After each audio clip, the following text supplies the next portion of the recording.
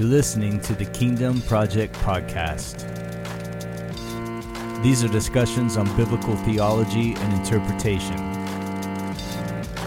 The emphasis is on context and grace. The goal is to promote biblical literacy by displacing and debunking most modern interpretations. The challenge is to engage in healthy conversation that may stretch but sharpen iron. This is the Kingdom Project, and I'm your host, Marcus Hall.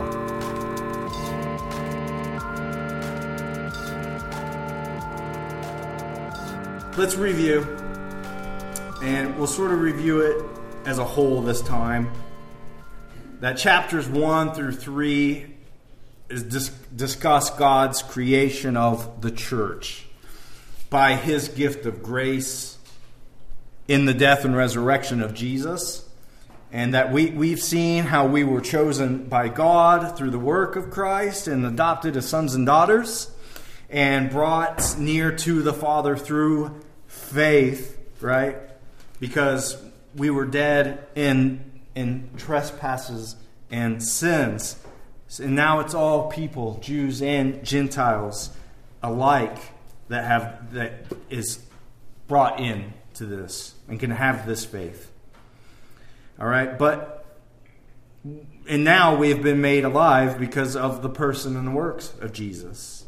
And this foundation was built, we saw that, by the apostles and the prophets, with Jesus as the cornerstone. And then we have seen many connections, the thread work and everything that's been laid out by Paul. And mysteries have been revealed. And from chapter 4 and on, Paul is encouraging growth and maturity in faith and in doctrine. And he's expected that this people would walk in accordance with its calling. He's laid out all these things here. So 1 through 3 was doctrinal types of things. You still get that in 4, but it's more application. And it's practices that should be in our relationships within the body, the home, and in the world, really. It's just how we live our lives. So we need to remember that even though we're starting this new chapter and going through 1 through 9, it's still part of this section that we had started from 21. And it's also the results of 5:18 when it says be filled with the Spirit. All right, so this all connects, all right? So this is still part of that section of household codes.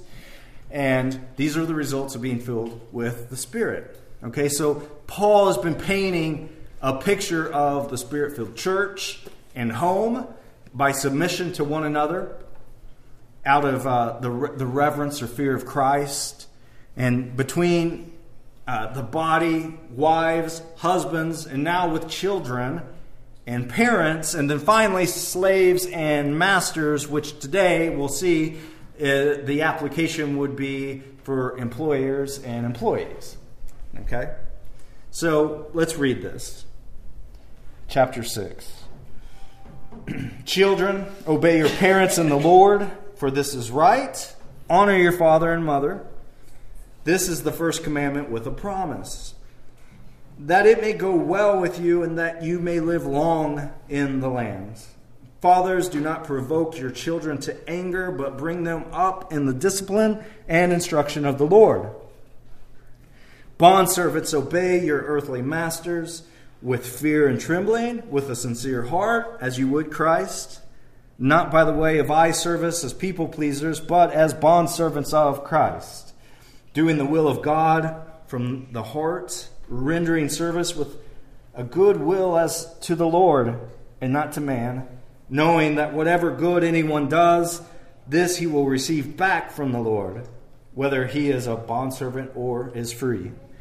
Masters, do the same to them and stop your threatening, knowing that he who is both their master and yours is in heaven, and that there is no partiality with him.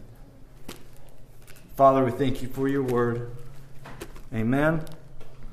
So verses 1 through 3. We see children, obedience, and the fifth commandment. Okay. First note, Paul is addressing children at Ephesus here, which is interesting because he's addressing them as Christians.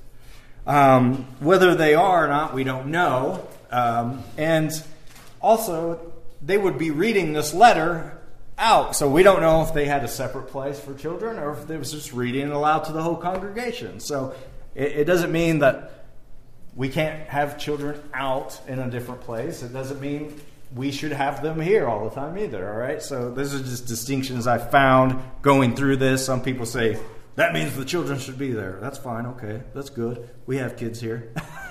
It's okay. Like, it's good to bring them up during service. Most of you, if you went to church when you were kids, probably didn't have anything else to go to. Didn't have children's church, all right?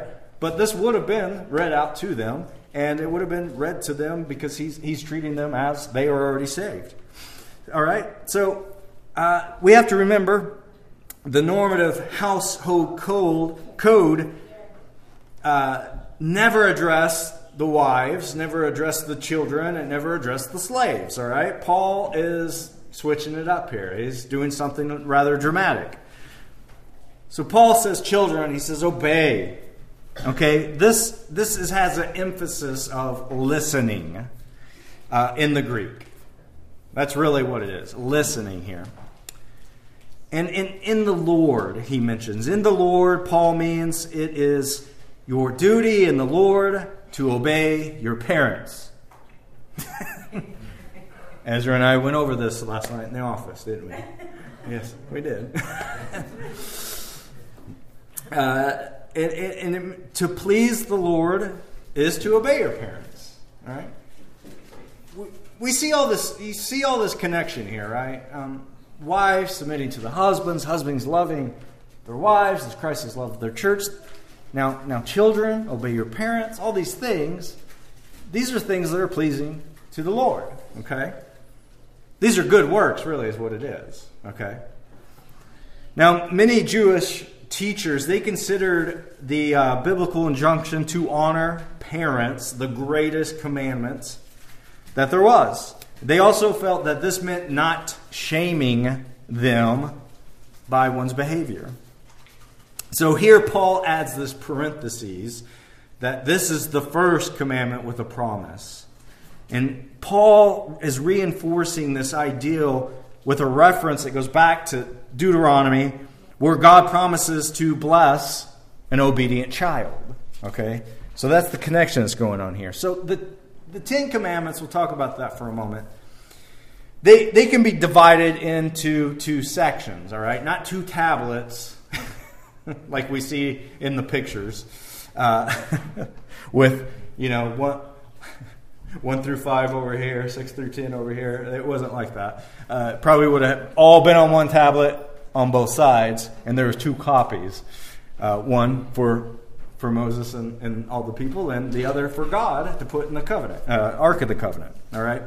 So, but you can divide it here. Each section reinforces the first two commandments, which are the greatest commandments. All right? The first 4 spell out what it means to love God. The last 6 spell out how to love our neighbors or as we love ourselves. So the commandment to honor our parents then is foundational to all the commandments. If we truly honor our parents, we will not disgrace their name by becoming a murderer or a thief, things like that. And this commandment also works backwards to the first 4 commandments, because the word honor is often used of the honor that we have for and toward our Creator and our Father God. All right? So, if one is rebellious and disrespectful towards their parents, who has given them life and provision, then most likely we can probably guess that they're going to be rebellious and disrespectful towards God. And then disrespect towards parents and God, either or both, will most likely then result in being disrespectful to all others around that person, right? Including authority. So we see this stuff. Kids rebelling, problems in schools, right? And then it just continues as they grow. Because this is normally the result of what happens. Now, we now, though, are under the law of love, right? That I want to emphasize that. Jesus has created a new covenant. He gave us a new commandment. In the past, I used to say you could just throw all the other stuff out. It's important to know the other things. Don't throw them out.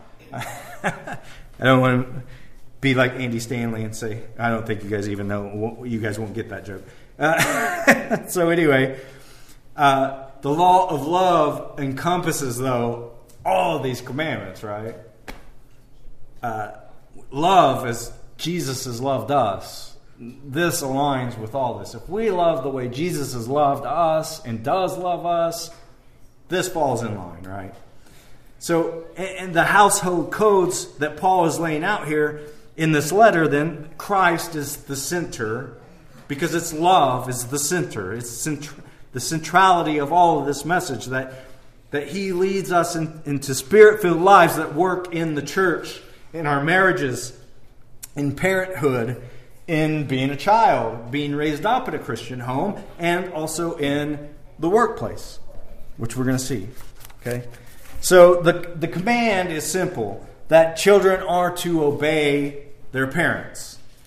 It doesn't only mean that children have the responsibility to listen/obey, but parents have the responsibility to teach their children how to listen and how to obey. We teach them obedience. We don't have to teach them to disobey, do we? No.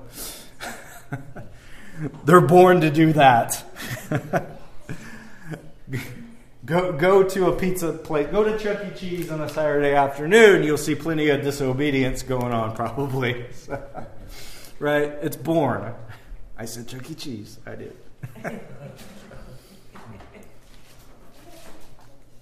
But one of the essential reasons to teach a child obedience is so the child will grow up knowing how to obey God and His Word.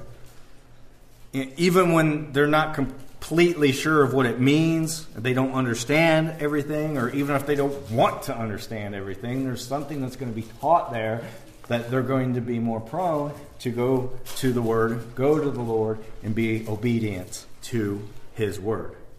So within the context of this letter, it seems that children must be filled with the Spirit in order to rightly obey and honor their parents as well. Because these are the results of being filled with the Spirit. So I would say where we started, that these are Christian children. They are saved.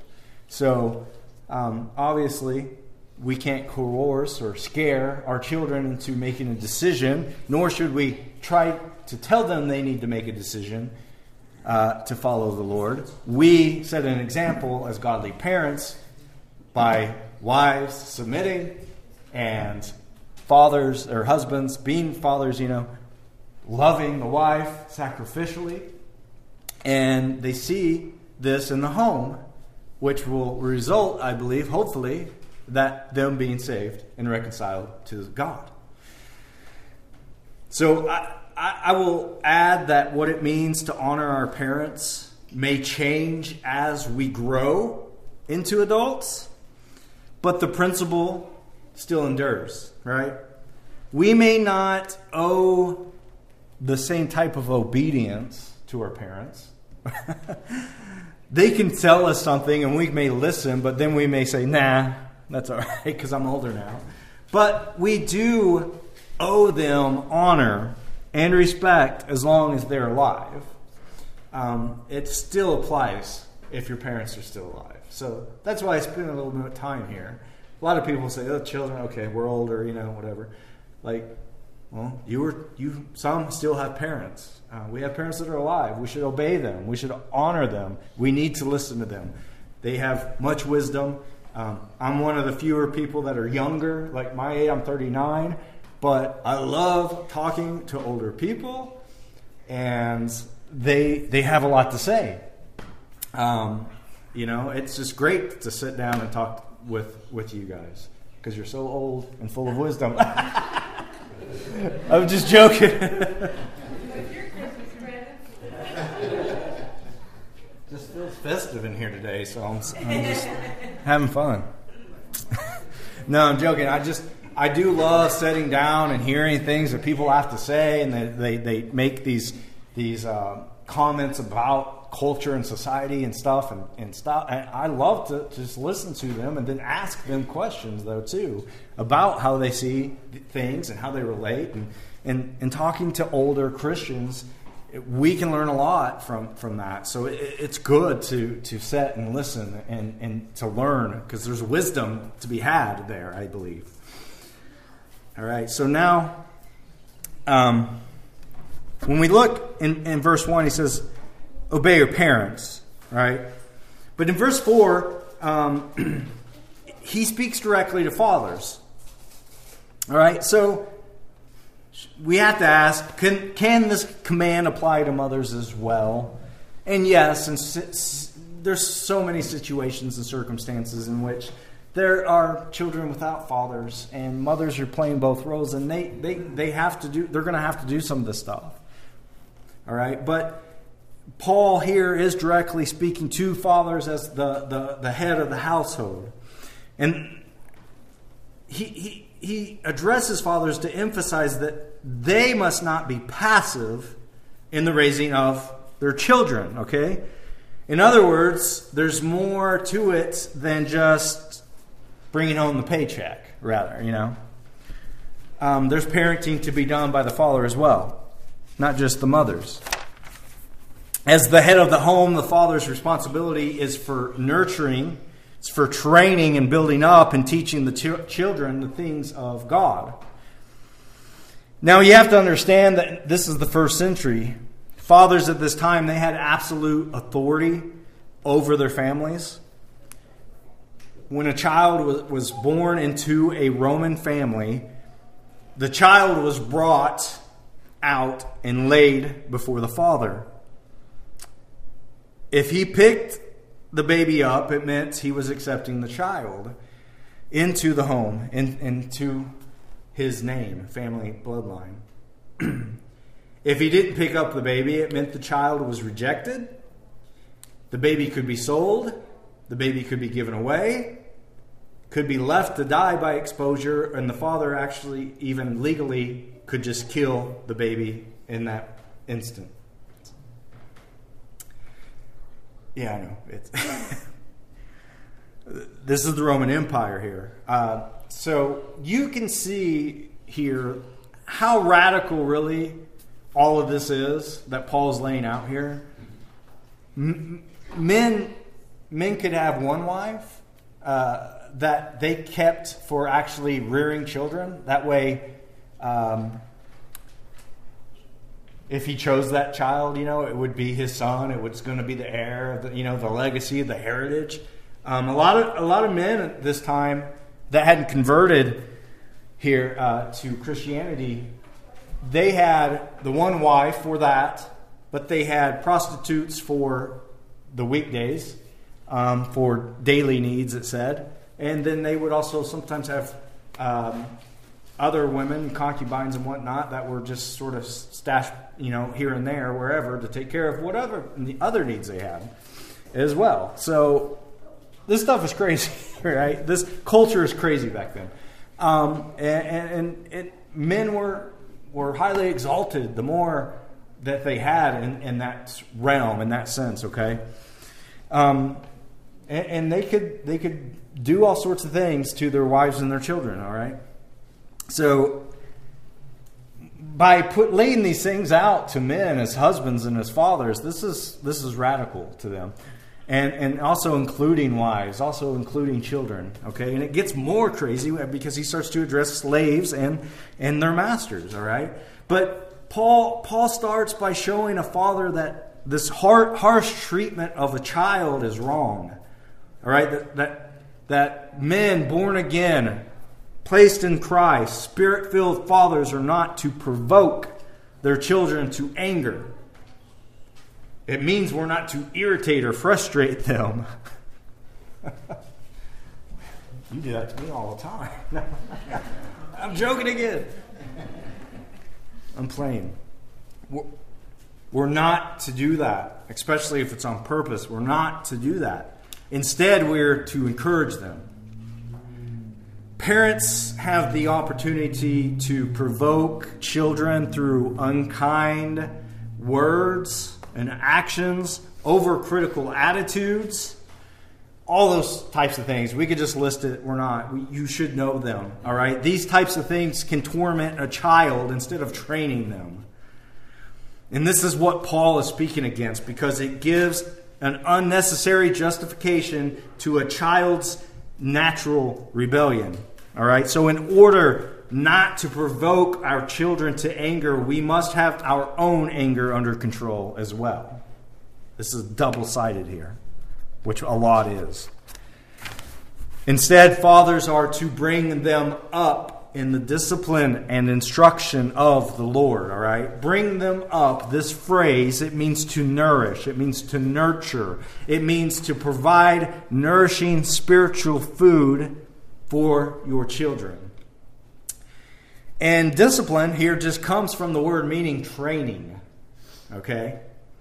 It has the ideal of training correctively, and that's what it is. It's not like discipline, like beat your kid type of thing. Now, there's different ways of everyone does that. I'm not going to tell you how to parent, but it's training correctively here. And then instruction is literally admonition. And significantly, both training and admonition are used to describe the purposes of the Word of God, right? Of Scripture. In 2 Timothy 3:16, 1 Corinthians 10:11, that's what is used.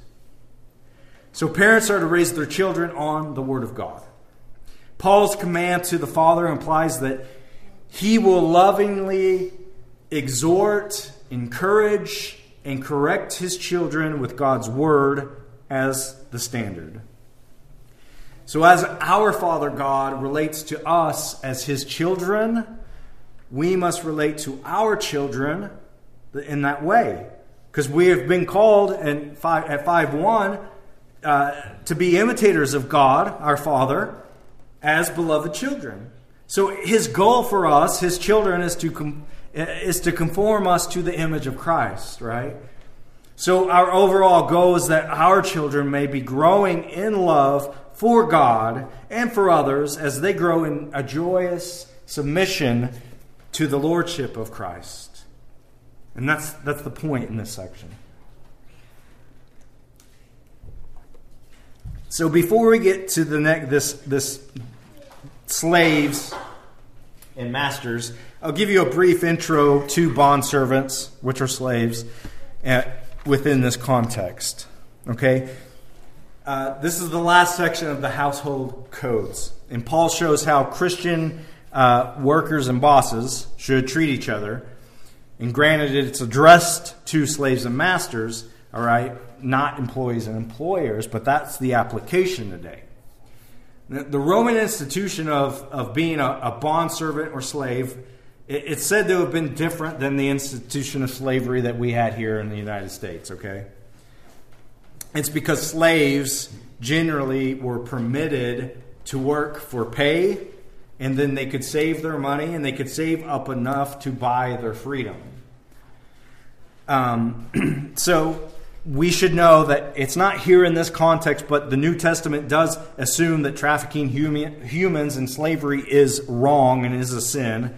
You could find that in other writings by Paul. 1 Timothy 1:10, it says enslavers, when he's mentioning a big long list of things that are wrong and sinful. So Paul urges those who can gain freedom to do so as well in 1 Corinthians 7:21. All right?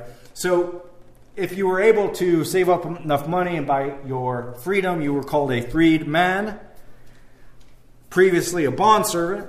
But usually what happened is they would continue to work for their former master.